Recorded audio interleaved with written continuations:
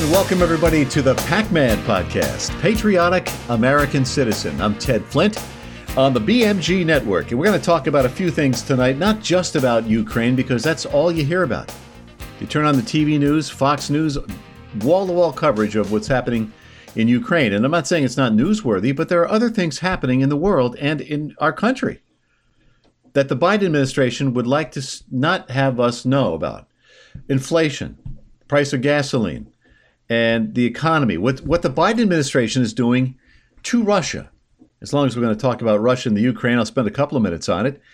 Tucker Carlson pointed this out the other night, and he's spot on about this. Nobody is talking about what this administration is doing to a sovereign nation.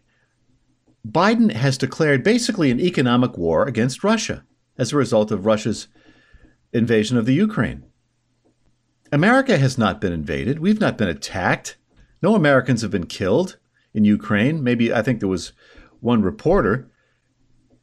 But he's destroyed, or is in the process of destroying, Russia's currency. He's just not doing much for our currency either, Biden. And this is unbelievable. And the media is ginning up all this hysteria over Ukraine with images of women and children getting killed. And I mean, it's awful. But that happens in every war. I'm not saying we shouldn't hear about it. But as I've said before, I mean, Russia's being made out to be the bad guy in this, and somehow Ukraine the good guy. Now, that's easy to see why people would think that. I mean, Russia's a big, powerful country, powerful militarily anyway, and Ukraine is a smaller nation. And there's some bad blood between these two nations, going back, well, way back to the 9th century, but in more recent memory into the 1930s, where Joe Stalin starved as many as 4 million Ukrainians in his reign of terror. Joe Stalin had 25 million people murdered in his reign in Russia over 25 years. Now, there's some people in the media trying to compare Putin to Stalin, which is ridiculous. Putin is not Joe Stalin. He has not murdered 25 million people. He hasn't set up gulags. And he's not crazy. And I want to repeat myself. We've talked about this a couple of times. And Kamala Harris said something over the weekend. I think she said in Poland, and she said that all Ukraine wants to do is be a part of NATO. Well, that's the problem. Russia does not want Ukraine to be a part of NATO. But I mean, I want to focus a little bit, because we're getting sidetracked here, about what's happening in this country. And a lot of people don't realize really what's happening. I think he wants to keep the American people focused on, well, you know, whether it's Ukraine, Russia, wherever. He doesn't want Americans focused on what's happening nationally. And it's hard not to focus. We know about inflation. We have to buy milk and eggs and bread and gasoline. Americans are experiencing what's happening, what this administration is doing firsthand. Inflation, 8%. I mean, we can't sustain this for very much longer. Than Janet Yellen, the Treasury Secretary, said probably for the rest of the year we're going to see high prices. And Biden said over the weekend, and he said, I'm tired of hearing about inflation, about the government spending is what's causing inflation. He's blaming the oil companies. And he's lying to you. Inflation is the direct result of government spending. The government is printing money. That's what's happening here. There's more money in circulation. That means the money that's in circulation is worth less because there's more of it. Somebody likened it years ago. This always stuck in my head. It's like if you have a bowl of punch. If you keep adding water to the punch, what happens to the punch over time? It gets weaker. The value of the currency becomes weaker if you inflate the currency. The government is inflating the currency. That's what's causing inflation. It's not high prices that's causing inflation. It's the other way around. But our president was out over the weekend lying to us. He lies continually, and we accept it. It's not the oil company's fault that gas prices are at, record highs, up to $4.59 a gallon, whatever you're paying, $4.49 locally. I guess it's $4.39 now. Oil went down $6 a barrel today, which is good news. But I mean, it's going to stay high for the foreseeable future because of this administration, because of the administration's policies regarding natural gas drilling. It's banned fracking. It's banned drilling on federal lands.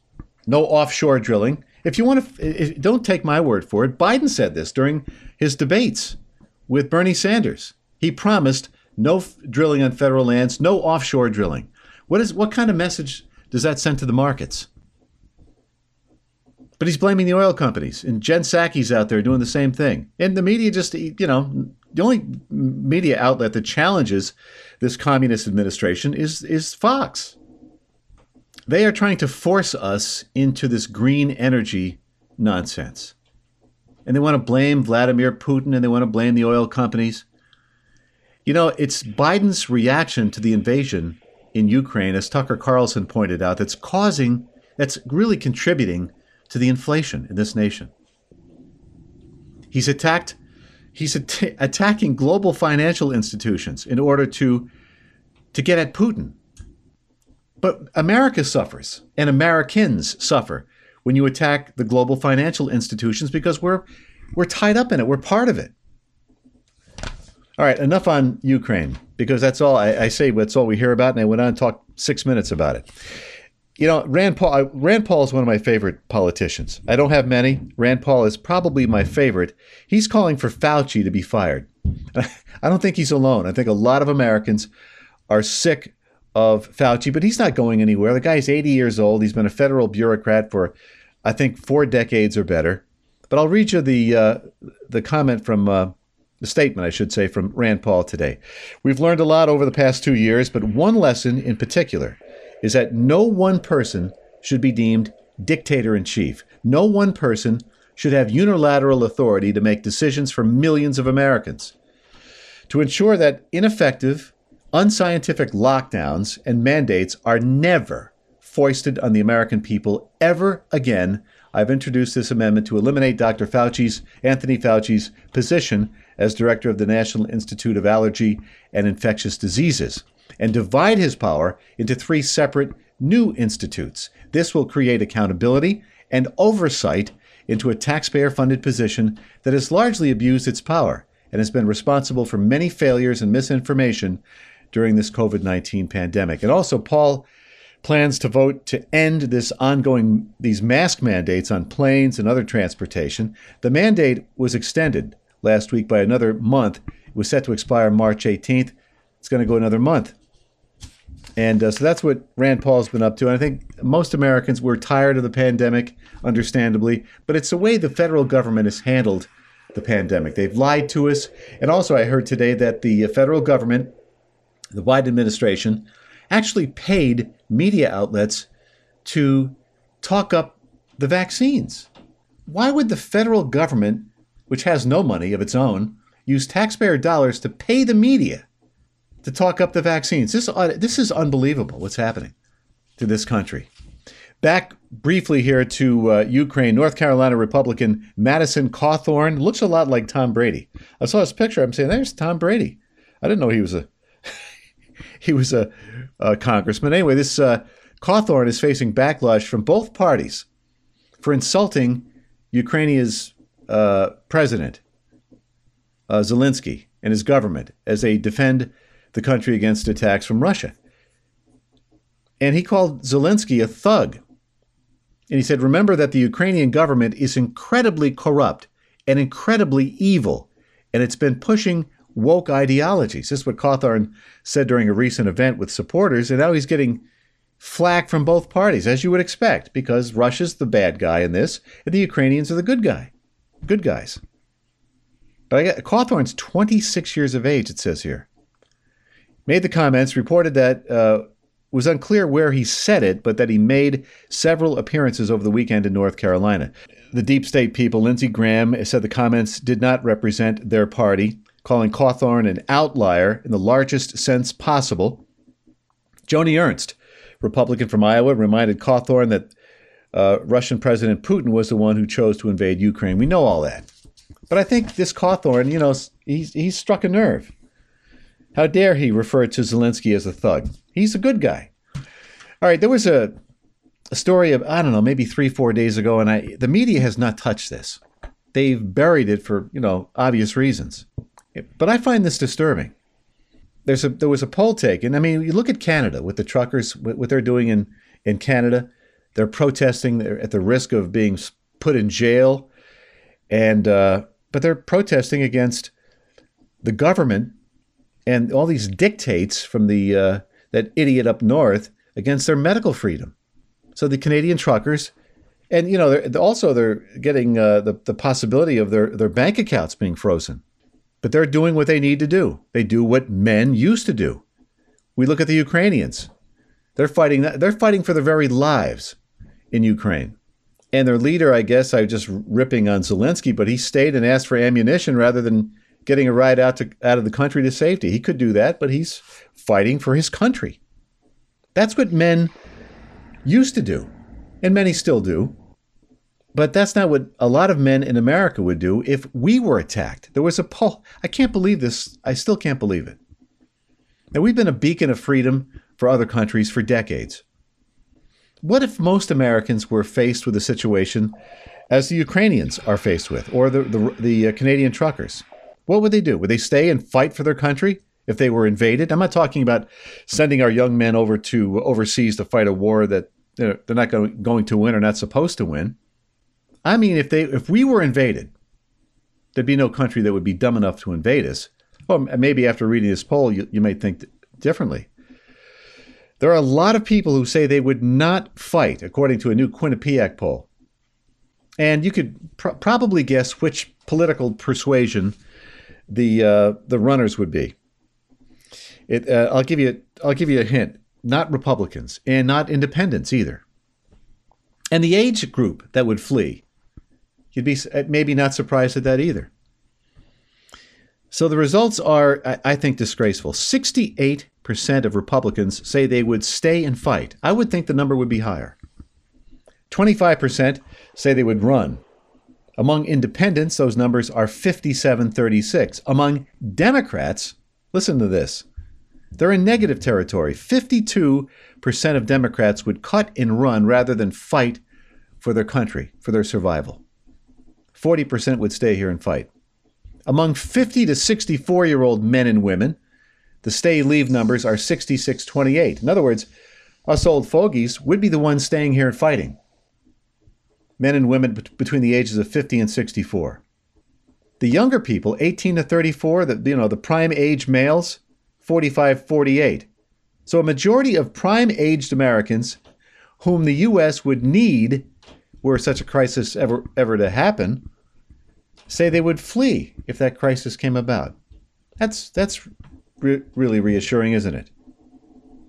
Not only would most Democrats run, 52%, most of the people who are the age where you want young men to fight, you're in your physical prime when you're 18 to 34, they would run. Again, this is not a foreign conflict. This is right here on American soil. It's not surprising if I observe the culture where I can. You look at some of these young men today, half of them are effeminate, even the way they speak. They dress and they speak so effeminately. We're in trouble. If we got invaded, I mean, the Marines and the Army, the men in the military, the men and women, I guess now you have to say, they're the best among us. They're the bravest among us. But some of these people who spend all day behind a computer and they talk like women, frankly, and they dress like women. And some of these people are in transition too. That's a whole show, a whole topic in and of itself. This movement where men are transitioning to women and vice versa. It's like you don't know who you're talking to, or to whom you're speaking, I should say, to be grammatically correct. I don't know. There are any number of reasons for why this is the way it is. I mean, you look back in the 40s, that generation, the Pearl Harbor generation, I mean, the World War II people, and what they did, what they had to endure. We could never do that today. I mean, a remnant could, but most of these people wouldn't be able to handle what Americans in those days handled. And why is it that way? I mean, why do young people despise their nation? They've been indoctrinated for decades in our government school system. They believe that America is the focus of evil in the world. Years of indoctrination in our schools and universities have turned away young people from their country. You can chalk it up to the woke culture or whatever you want to talk about. I mean, it's communism, basically. These people are communists and Marxists, and they're force-feeding our children in our nation's public schools. But you didn't hear anything about this poll anywhere else? I saw this on Red State and one other place. Maybe because the media didn't cover it because it reflected poorly on Democrats. That makes sense. Most Democrats would run rather than fight for their country. So most people in the media are Democrats. They're not going to report on something like this. In this report here, and I think this is either from the Epic Times or Nick Arama wrote this. Nick Arama, and I think maybe Red State or Town Hall, one of those. On Tuesday's CBS Evening News, they were too busy spreading misinformation about Florida's parental rights legislation and touting a teacher strike in Minneapolis. They didn't mention this survey by Quinnipiac. As for NBC's nightly news, they whined about Florida's Surgeon General recommending kids not get vaccinated, and they continued their crusade against a Texas school district they've been stalking since 2018 with accusations of racism and bigotry. They'd rather focus on those stories and not one that reflects poorly on Democrats who would not fight for their country. Well, we're going to focus on that kind of a thing here. You can bet on it. And we do that at the BMG Network, too. Not just this program, the PAC-Man program, but all the programs you hear on the BMG Network. We're Christian. We believe in God, family, country. And we're lucky to be living in a country that we're living in. The kind of country America is, we have freedom to criticize our government. There's a lot to criticize there, but we have a great nation. We should be proud of it, and we should be willing to fight for it and give our lives for it if it came to that. All right, that's about all we have time for. Again, if you like the program, hit like, hit subscribe, and tell your friends about it. Share on Facebook, share the program on Facebook, and let us know how we're doing. PAC-Man, PACMAN, at thebmgnetwork.com if you want to contact me directly, all lowercase. And I want you to make sure you listen to the Ken Burns Show, the Adrian Ross Show, and The Essentials with my daughter, Maddie Flint. And, of course, this program. Thanks for tuning us in, folks. And if the Lord wills it, we'll talk to you soon. The PAC-Man Podcast was produced and edited in the BMG studio. Music by Kevin MacLeod. For more episodes of the PAC-Man Podcast, go to thebmgnetwork.com or go to the BMG Network on Facebook. And be sure to tune in to the next episode of the PAC-Man Podcast with Ted Flint.